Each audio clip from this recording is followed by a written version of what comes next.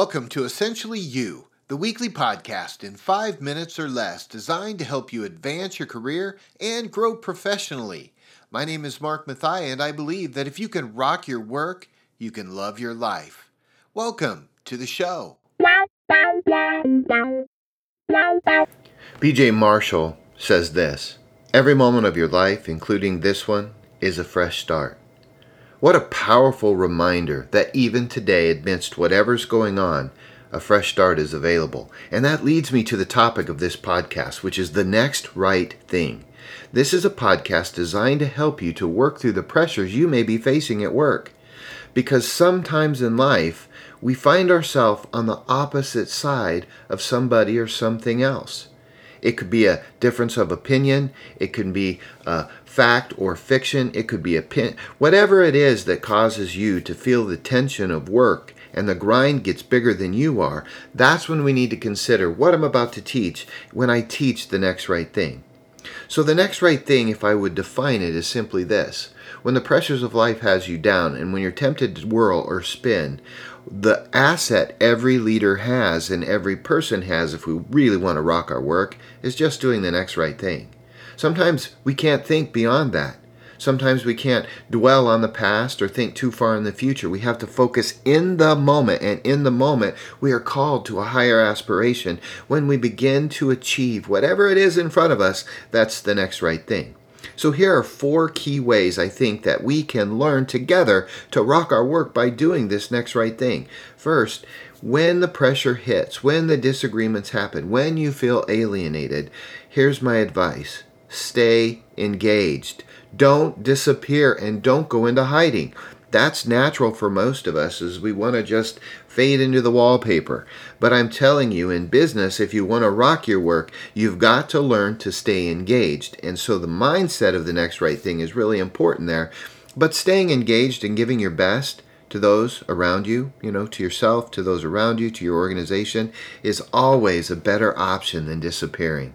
Number 2, do the next right thing. Now, what do I mean by that? Well, focus your energy on doing your best work on what needs to be done next.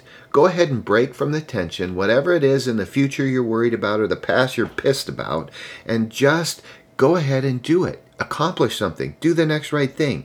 Take that phone call. Make that... Whatever it is, you've got to do that. So we stay engaged and we do the next right thing. That gives us a new mindset, new perspective, and helps momentum, which, by the way, is our best friend, stay on our side, even during hard times. Number 3, I want you to start considering the best possible outcome. And trust me when I say sometimes life gives us lemon. Making lemonade can be really hard if you don't have sugar. But the key to this is when you consider what's the best possible outcome in every situation and you aspire and work towards that, you will find you go further, a lot faster than you ever would have before if you're thinking too small in that situation. When you consider the best possible outcome of a tense situation, you open yourself up for that best possible outcome to become a reality. And even if you fall short, it's a far better reality than the worst possible outcome, which is probably what's causing you to spin and what you're tempted to dwell on. So let me recap. Stay engaged, do the next right thing, and consider the best possible outcome of whatever situation you're in. And finally, number 4, put voice to matters directly. Don't talk through others. Don't talk around situations. Go and have a conversation. Be curious, not judgmental, but have that conversation in a way that will help bring clarification and understanding so that you can get back to your motivation. Leaders, people who want to rock your work, friends, if we want to continue to rock our work so that we can love our life, we need to learn the aspects of the next right thing, which is stay engaged. Go ahead and do the next right thing. Achieve it.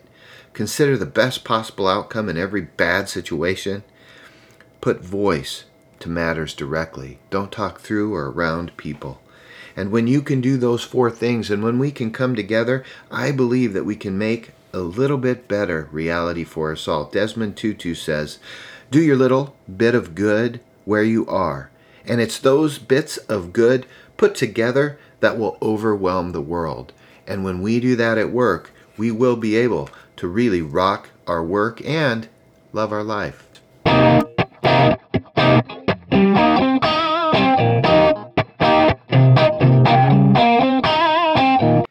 Now it's your turn to get out there and rock your work so that you can love your life. Not every job is going to be your dream job. I get that. However, if you can use your strengths every day and you know your stuff, the sky is the limit. If you've liked what you've learned, will you consider subscribing on iTunes and leaving a review? I'd sure appreciate it. Until next week, I'm cheering for you.